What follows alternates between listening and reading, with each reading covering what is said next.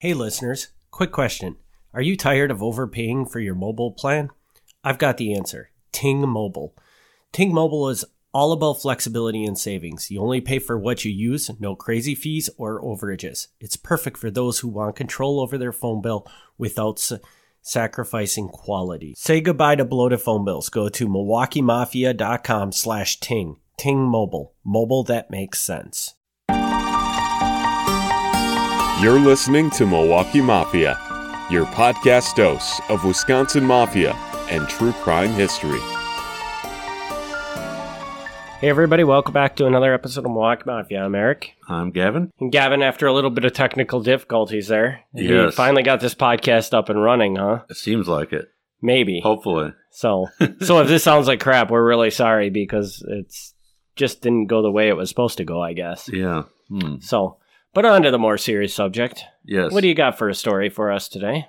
All right. So what we have today is kind of a mixed bag, hodgepodge, jumble of garbage. How about that? Wow. Really selling You're really selling the audience on this. No, so what I have this time is we're moving ahead in the timeline. We're now up to the 1960s, and allegedly, I'll say allegedly at this point, Frank Balistrieri is about to become the head of the Milwaukee Mafia. Okay. So I thought before we take that final leap where he's the guy, and he's going to be the guy for the rest of this podcast forever, take a step back, and I went through my notes, and I pulled out all the stuff on the Balistrieri family with a small f, family, up to this point that has not previously been in the podcast. It has not previously been in any of the books that I've put out. So this is all just an assortment of random stuff of what, bringing the family up to date.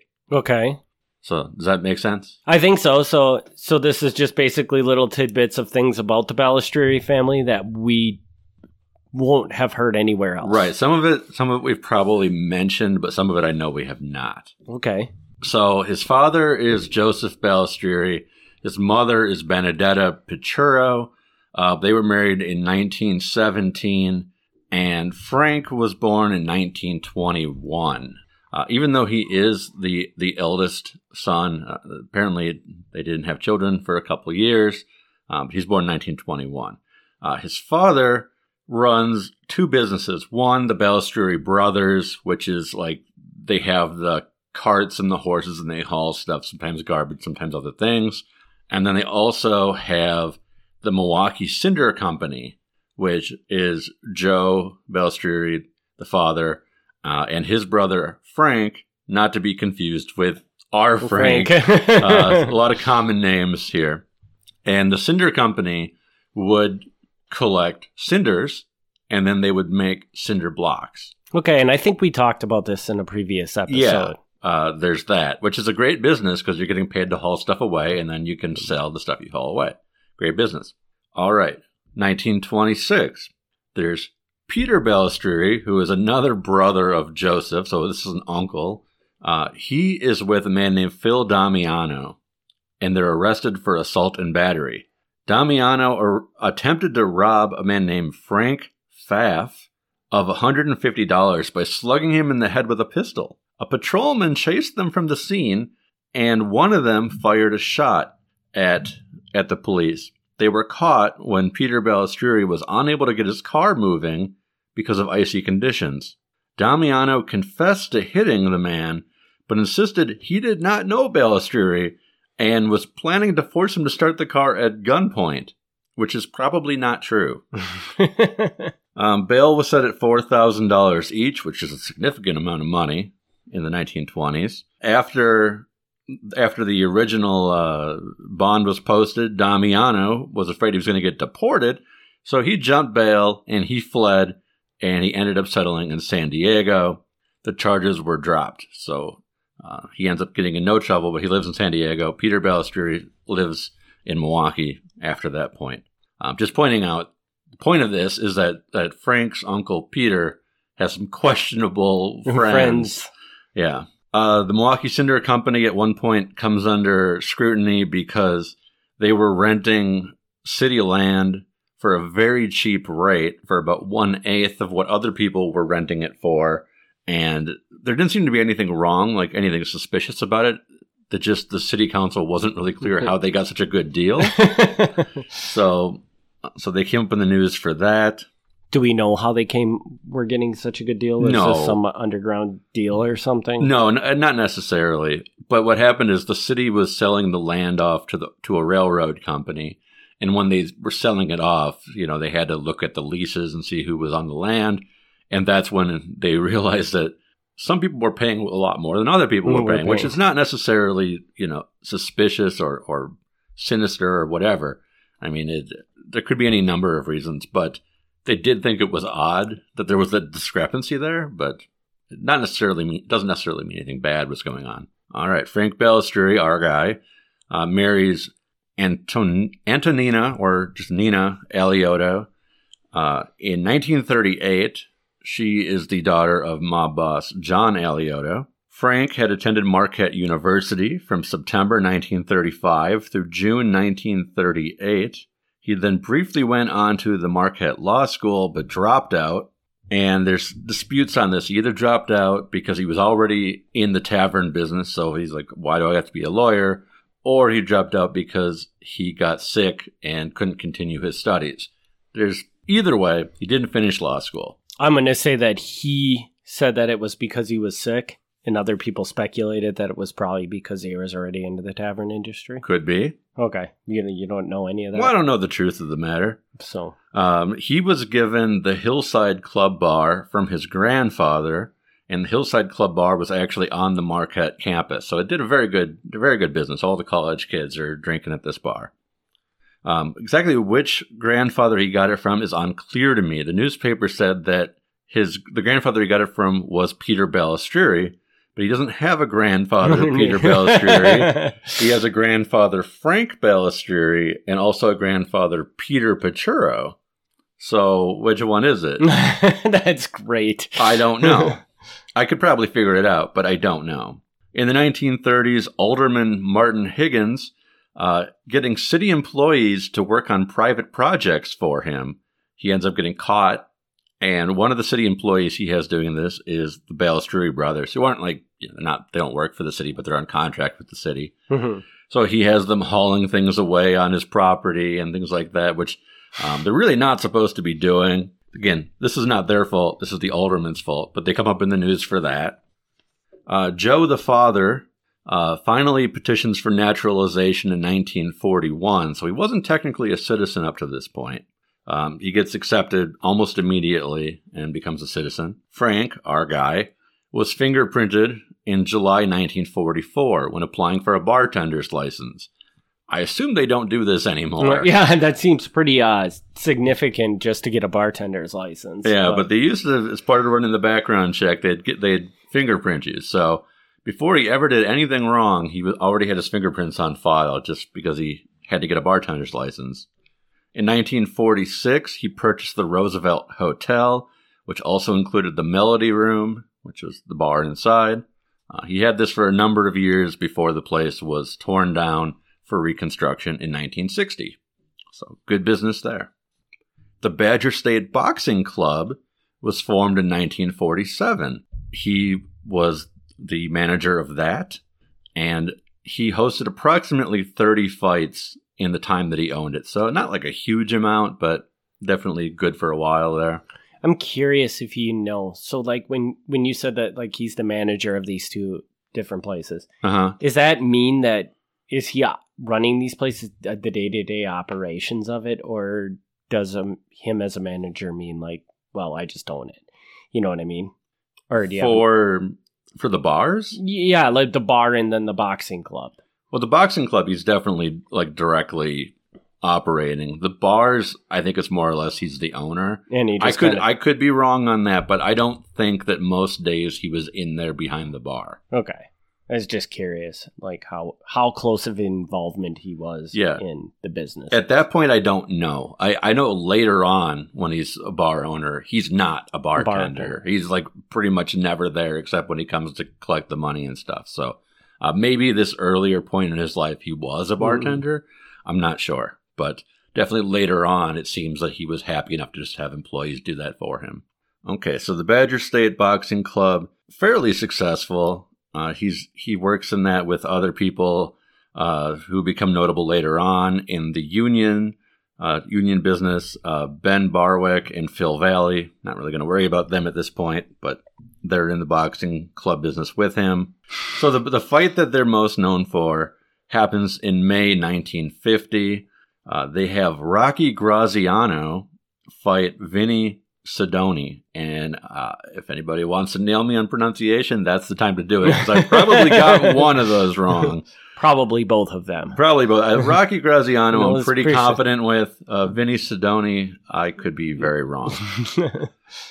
The fight brought in 12,267 fans and raised $49,000. Wow. Yeah, which I'm assuming that's a significant amount of money for the time. For the 50s, that's pretty decent. Yeah. Balestrieri later said, "The Graziano fight offset some of my losses on other matches." He would later credit this event with really launching his business career. I mean, he already had bars and a hotel, but apparently this was the big what he was moment. Looking for. Yeah. On Tuesday, September 11th, 1951, a Balestrieri Brothers employee named Henry Cramp was under the Holton Street Viaduct with his team of horses when a boy threw a stone at him, causing him to fall off the cart and then be run over by the wagon wheels. Cramp suffered chest injuries. The horses ran back to the company barn several blocks away, so these are very smart horses. The foreman who was working at the time was worried when Cramp had not returned and left to find the injured man under the viaduct. He was driven to the county emergency hospital. Again, not really anything directly related to the family, just that apparently it can be dangerous driving a team of horses around because kids can throw stones at you. In 1952, the Badger State Boxing Club was considering merging with another club called the Wisconsin State Boxing Club. And there was a third club in town called the National Boxing Club. And there was some problems here where it was concerned that if they merge, they might have a small monopoly on boxing in the state of Wisconsin. So that came under some scrutiny. And it doesn't seem that it really happened. And actually, not long after this, Frank Balestrieri walked away from the boxing business altogether. An unidentified reporter for a Milwaukee newspaper wrote a memo on November 3rd, 1955. This is really vague, because this is coming out of an FBI report. So, the name of the reporter is blanked out. But, quote, "While Frank Balestrieri has no police record and is a clean character, he does mix with undesirable elements." So again, at this point, he hasn't been nailed for anything. But by 1955, the newspaper is passing on notes to the FBI being like, watch out for this guy. So somebody thinks he's up to something already. Okay, so hold on, though. You said 1955 is when this gets passed from the reporter. When does he become mob boss again? Approximately 1961. Okay, so he could have been and it makes sense. He's definitely a mob guy at this point. But he's keeping it very clean. Yeah. Okay. Frank Balestrieri met with Milwaukee Phil and an unidentified Chinese man on May 1st, 1956, at a barbecue restaurant. That's very vague, but let me clarify this a little bit. Milwaukee Phil is the nickname of a man named Felix Eldoricio, who would later in the 70s be the boss of the Chicago Mafia. He was already close to Frank Balestrieri even before this, and the reason I know that is because he was the godfather of Frank's firstborn son in 1940. So already by 1940, Frank has a mob guy be the godfather to his son. Mm-hmm. So again, even though he's been staying clean this whole time, he's clearly mixed up with some questionable characters. And as well as that, this person becomes such a big deal in the mob. He does. That you feel like this isn't just like a one-off relationship that he has. I mean, he's pretty tight with somebody that's pretty high up, so he's probably pretty in deep with the mob, right? That's fair. I mean, in 1940, at that time that he was named Godfather, he wouldn't have been that high up, but he was definitely a guy who was moving up. Yeah. Because of all the guys in Chicago, not all of them make it up. We'll probably at some point do an episode just on Milwaukee Phil. because his name is Milwaukee Phil.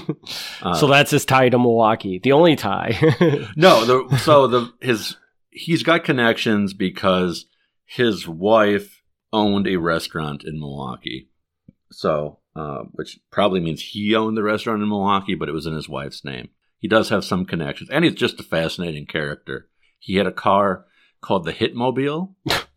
I'm sure that's not what he called it, but that's what the newspapers called it. And it had like secret compartments for guns, and it had his rear license plate was like on a swivel. So like after he'd shoot somebody, he could push a button and the license plate would flip over into a different license plate. Shut up. Totally true. I know, it sounds like some James Bond crap, but it's true. It really happened. That's awesome. Yeah. So, interesting guy. And he's definitely, Milwaukee Phil's a guy who was connected to some violent stuff, which is kind of unusual for a guy who becomes a boss, but he was definitely one of those guys. Was he known as Milwaukee Phil in Chicago too? Yes. Like that was just his nickname? Yeah. That's interesting. Yep. Okay. By 1956, Joseph Balestrieri, again Frank's father, purchases a new home in Whitefish Bay, which, for people who don't know, is a nicer part of Milwaukee. So he's doing well for himself. This is the first time I know that Frank Balestrieri gets picked on by the police is in 1956 when he gets ticketed for keeping the blinds closed at his tavern. Apparently, I don't know if this is still a law, but apparently at the time, you had to keep your windows open so people on the outside could see what was going on inside of the tavern. I don't know. This seems like a very strange law, yeah.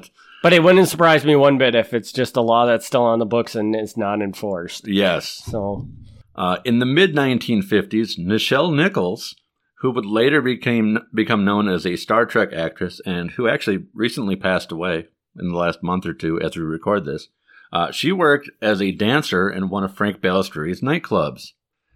In her memoir, she recalls Frank asking her to strip for the patrons, but he backed off when she said that her father would not approve.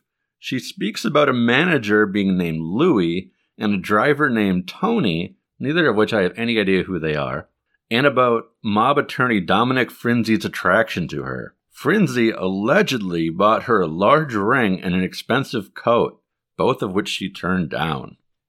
Nichols also recalls one stripper being shot on stage in Milwaukee and another being found in a trash can during her brief time there, which, I should be very clear, I have no idea what she's talking about. Okay. While she does not outright say that the mob was behind these killings, it is strongly implied. Yeah. I mean, if somebody knows, please tell me, because I have no clue anything about any strip club dancer ever being shot on stage in Milwaukee. That is a complete unknown to me. So it's not that you don't know that you don't even know if these crimes actually happen. I don't even know if they happened. Not just that the mob did them, but just that they even happened. Like this part of her memoir, like, I know that some of this happened because she mentions Frank and she mentions Dominic Frinzi, both of who are real people. So, I mean, well, at least I don't know. I guess I don't know if they happened. I mean, she could be making it up, but she was at least a dancer in the club. That much is true. The being shot on stage and a stripper being found in a trash can, I don't know. I don't know. Not good records for that, huh? No. And again, I mean, it's possible. And if it happened, I'd love someone to tell me because it'd make this a much better story. But I don't know what these are in reference to. I have no idea. In 1957, police captain George Sprague, who would later be suspicious for other reasons, which we'll probably talk about when we get there, asked that the city did not renew the license for the Villa Venice. He said the reason for this is, when arrests have been made at the Villa Venice, the police officers have been contacted by Frank Balestrieri instead of Rudolph Porchetta. Rudolph Porchetta was the person who held the license. In several of these arrest cases, Frank Balestrieri has been instrumental in getting them released without prosecution. Officers assigned to my office can testify to this. So he thought that Rudolph Porchetta, who holds the license, isn't really the guy running this place. Because Frank Balestrieri is the one who keeps showing up. Mm-hmm. And he's like, I think somebody is using someone else to get this license, which would be a running theme throughout Frank's whole life, is having other people have the licenses for him. Part of the reason being that Milwaukee used to, and maybe they still do, but they used to have a rule saying you could only have 2 licenses. So to be able to get more than 2 bars, you'd essentially have to have a partner. Yeah, if you need a third liquor license, it can't be in your name. So, I mean, in that situation, that doesn't really sound like a shady thing he's doing by any means. It's not just necessarily shady, but it's not legal either. Well, it's probably not illegal to be a partner in as many bars as you want, you know? Yeah, it depends. There's probably a better way of doing it. I mean, this makes it look like he's trying to hide his ownership and things. Yeah, I can see that argument. Yeah. At this time, Frank was called in, and he admitted that, yes, he owned the Downtowner bar, he owned the Melody Room, and the Roosevelt Bar, which is in the Roosevelt Hotel. The Melody and the Roosevelt were both in the Roosevelt Hotel, so they were covered by the same license. So he could have technically 3 places with 2 licenses. He denied any involvement with the Tower Tavern, the Trade Winds, or the Villa Venice, all of which is probably untrue. He probably was definitely involved in those. All of them. The Tower and the Trade Winds were registered to his brother, which, again, I mean, not technically illegal, but he's kind of skirting this a little bit. So, yeah, he's got his brother on some of the records. He's got Rudolph Borchetta on some of the records. And in all these cases, the attorney of record who filed for these licenses is Dominic Frinzi, who's his attorney. So, technically illegal, maybe not, but it's walking the line. It's walking the line. Yeah. Because of this getting bad press, Rudolph Borchetta ends up selling the Villa Venice to another man, just to get the police off their backs about who the actual owner of the place was. He's like, well, if you're going to not believe I own it, I'm just going to sell it. I'm getting out of here. In July 1957, a hearing of the Common Council ran for 6 hours about tavern licenses connected to Frank Balistrieri. The police chief, Howard Johnson, not to be confused with the chain of hotels, Howard Johnson's, really wanted these licenses pulled, but the Common Council, after long discussions, voted 14-4 against revoking the tavern licenses. So all these suspicious places end up being just fine, except the Villa Venice because he sold it off. But if he hadn't sold it off, they probably would have let it slide anyway, it seems like. There was definitely some testimony that was suspicious, that he had money invested in places, and they're like, it's a fine line because it's not weird for, if it's in his brother's name, for him to borrow money to him for investments. So is he the owner? Is his brother the owner? They got evidence that he was the one who paid for ads in the newspapers for these bars that he did not own on paper. So again, it's like all these really gray areas where, like, we're pretty sure that he's the guy who owns these. Yeah. He's just not on all the paperwork. That was something he'd do for the rest of his life. He'd always have a series of bars and nightclubs with a number of people who owned them on paper, but pretty much everybody knew that he was the one collecting the money at the end of the day. Frank's uncle, Peter, the guy who was suspicious early on, not being able to start the car after the shooting at police and beating the guy, he died in California in 1958 at only 57 years old. This resulted in an informal meeting of the Milwaukee Mafia members in California because, out of respect, they all went to California for the funeral. So you had an unusually large number of Milwaukee Mafia guys all hanging out in California for a few days.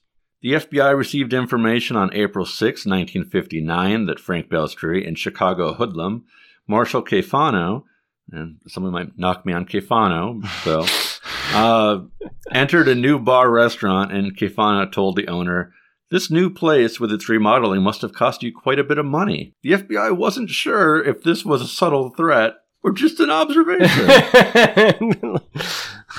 Apparently, if a known mob guy walks in and says this place looks like it must have cost you quite a bit of money, it's hard to tell if it's just a compliment or something suspicious. But nothing happened there, so let it slide. A party was held at Gallagher's, this is another Balistrieri bar, on February 20th, 1960. Frank gathered 100 friends and entertainers to say goodbye to the Roosevelt Hotel and the Melody Room, which were going to be destroyed for city improvement. He told the press that he had invested as much as $350,000 in the building, but the city was only paying him $194,000. So he was losing over $100,000 for the city tearing the place down. But he tells the newspaper, "So what? I'm yielding to civic improvement." For some reason, I just don't envision Frank Balistrieri's mindset being in that position. I'm sure it was very sarcastic. In October 1960, he buys his house at 3043 North Shepherd Avenue, which is the house that most people identify as being his house because he lived there for the next 30 plus years. He bought it for $36,000, which doesn't sound like a whole lot, but in 1960s money, that's actually a lot of money for a house. $20,000 of that comes from insurance loans from the Catholic Knights of Wisconsin. Don't know why. Okay. Don't know why. Pretty sure he had the money, but he got the loan on it anyway. This building was constructed in 1917 and is actually now a historic landmark. Not because Frank lived there. Okay, I was going to say. But because of the guy who lived there before him, a man named Edward Inbush, who I have no idea who that is. But somehow he's a big deal. He was a big deal enough that his house is a historic landmark. Interesting. 3 years after buying the house, he told the press that his mortgage was still big, but I don't know the exact amount. Within a few years, he was big enough that people are randomly asking him about his mortgage. Like that makes the newspapers. So don't ever become famous. People will ask you about your mortgage. And this kind of brings us up to the end of 1960. And in 1961, already, like as soon as he's named the new boss, he's already up to his neck in tax problems. So I don't know 100% what we're going to do next time, but it might be diving right into his tax issues. We've vaguely mentioned them in the past because there was the gay bar episode where we talk about the IRS agent who was kind of blackmailed, and that's part of the tax story. But we'll take a bigger look at it and see why he got nailed for taxes in the first place, and things like that. I think this guy is just a very interesting character because based on that story, you don't hear a lot of like mob talk in that prehistory story. No, I mean, really, if you didn't know who he was up to this point, he's just a business guy. Yeah, and it's just weird that, God, I would really love to be able to just sit down and ask the guy, like, why? Like, what put you into the mob? Yeah. Because he has no reason to do it. No. And I can't really even see, because he was doing so well with the bar thing already. Mm-hmm. I don't know what the mob would have given him that would improve that.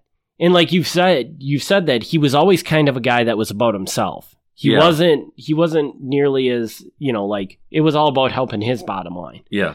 So you got to feel like he got into the mob thing because it was going to help him in some way.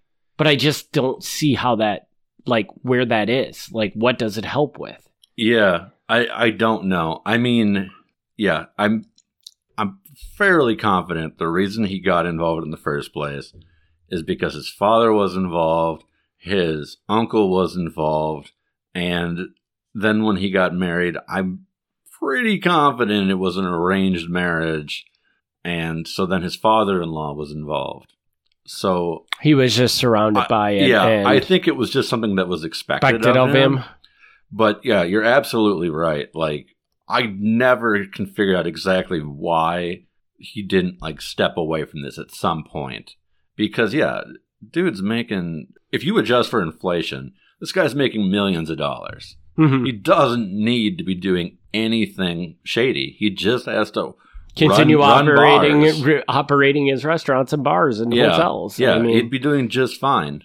And it's so weird. It's just to kind of wrap your head around. Yeah, they were profitable, and it wasn't because they were doing anything shady. They were just good businesses in the right part of town. And it's like you said, and I'm sure that the mob boss made a significant amount of money. Mm-hmm. But it wasn't like he was a greedy guy and got into the mob because of money. Because like you said, most of the guys in Milwaukee didn't really make a lot of money. No. I mean, probably the guy at the top did, but other than that, It was just kind of, you still had to go to the mill and work all day or whatever, right? Right. And that's why the thing, it is very odd to me, because when it reaches the point where, he's offered the boss position or he tries to get the boss position. I mean, I don't know exactly what happens behind the scenes, but whatever that is, I don't know what the motivation is to be like, yeah, I want that job. Yeah. Like, it's other than the power. Why do you want that job? Right. Like, it did nothing good for him. I don't think he got significantly wealthier off of it. He just got harassed more. Yeah. And you know what? Probably as a bartender or a bar owner, he could have done shady things on his taxes for the rest of his life, and the IRS never would have came after him. But the IRS came after him because he was a mob boss, right? Well, yes and no. I mean, he's the tax thing is sort of starts like before he takes over. Oh, okay. But it's definitely because he's got these suspicious friends and stuff that I think he draws attention. Yeah. I mean, I'm going to guess that they're not doing it because they think, he's running, he's not paying his taxes on his bars. They're trying to get him for something. And this just happens to be the thing they can get him for. Yeah. So the tax thing really comes down in 1961, about the same time he becomes the boss. But the FBI, and I know we've mentioned this in the past, but it's been a while. The FBI in 1957, 1958, they created the top hoodlum list in each major city. I don't know that every FBI office had one. I don't know if the Salt Lake City office made a list. If they did, I'd love to see it. But any of the major cities did, and Milwaukee included. And Frank was listed as one of the top 10, crime guys in town. So, they knew who he was in 57, 58, even though he had never been arrested for anything. They knew he was other than, some minor city ordinances. But they already thought that he was somebody to watch. And I think we talked about this in a previous episode, but I think did you say that the uncle and the dad were actually part of the mafia? Yeah. Because I thought that was kind of not known. Like they could have been, but there was really nothing that showed they were. Right. So my understanding is his dad and two of his uncles were all mob guys. The reason it's not 100% is because there wasn't great informants that far back. Now, they were very strongly suspected, and when the FBI starts coming around in the late 1950s, they list them as mob members. So they're being told that they're mob members. But they very rarely are ever connected to anything bad. So there's no real hard concrete evidence other than the fact that the government strongly believes that they're mob members. Right. So if people pick up the Milwaukee Mafia, Mobsters in the Heartland, the white covered book, you go to the index and you look up Balistrieri. I mean, the family gets mentioned a couple times. They're in the book. But yeah, they're not major criminals, at least not publicly by any stretch. Mm-hmm.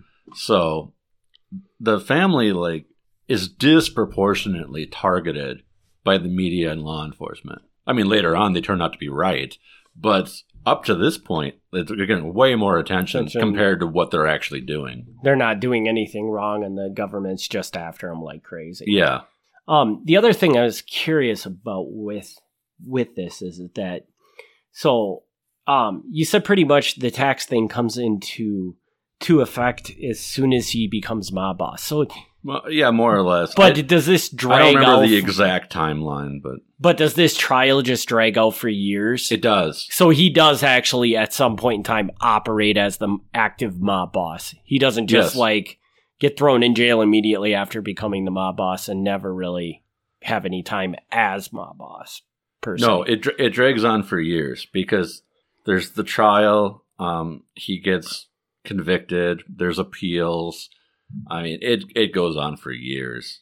Okay. So it's a major part of the story, in his early boss days. And it creates a lot of frustration because we'll get into that, but there's people asking him, step aside, at least for now. You can come back later, but you shouldn't be boss if you're, probably going to go to jail anyway. and be like constantly on the front page of the newspaper because you're so aggressively fighting this. Mm-hmm. So, and I think it's interesting because I never looked forward to getting to Frank Balistrieri because I know Frank Balistrieri is like the big thing that everybody wants to know about. Which I usually find that cliche and like try to find some other niche that I like about something. But I do think he's genuinely an interesting character because a lot of his story that I know so far just doesn't make a whole lot of sense. No, and I agree with you. I don't personally find him as interesting as some of the other people. But he is, he's absolutely interesting in that sense, in that, I never met him, like this is before my time, but when I picture these guys, some of these guys you picture like stereotypical mob, thugs and whatever. That is not what you picture with Frank. Yeah, not at all. No, Frank is very smart, very good businessman, well-dressed, well-spoken.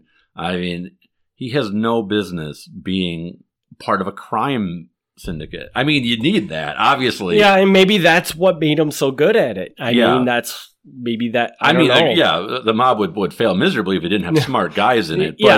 But just like, he's not what you picture as like the mob guy who's like, oh, let's go out there and smash some stuff. He's not that guy.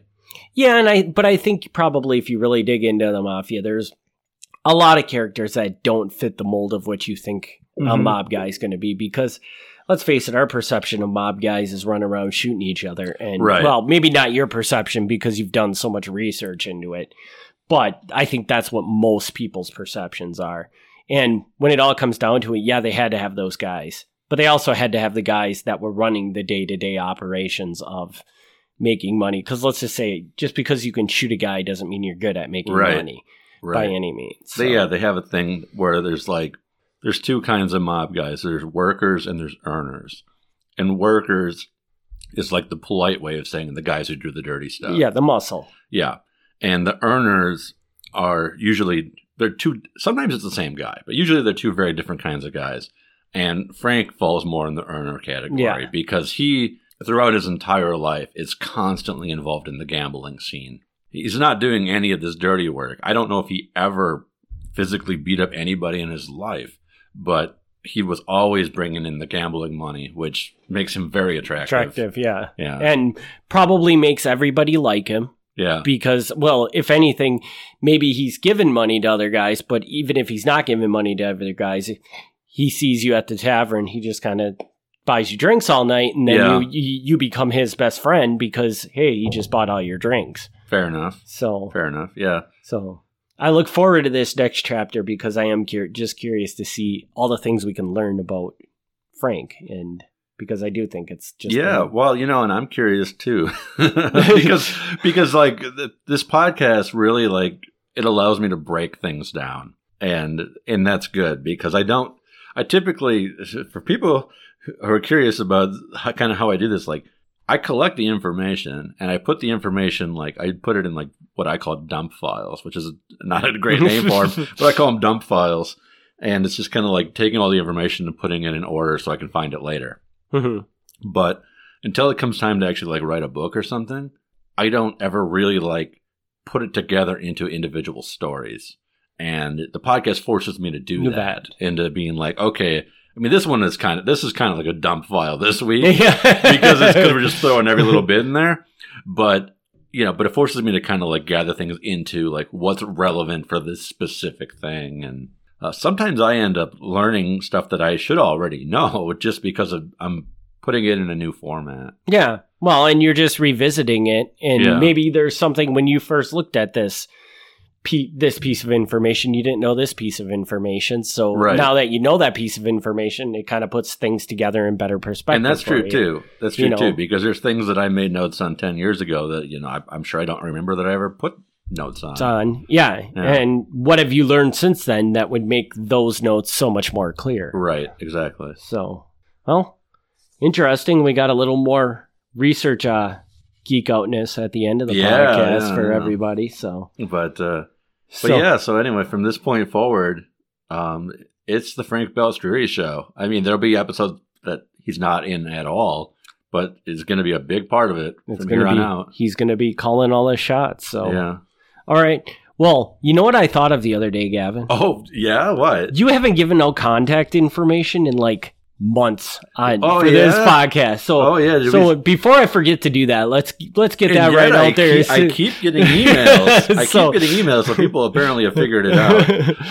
But yeah, you can email MilwaukeeMafia@gmail.com. You can go to MilwaukeeMafia.com, which is where you can find some of these dump files. Or you can find me on Facebook.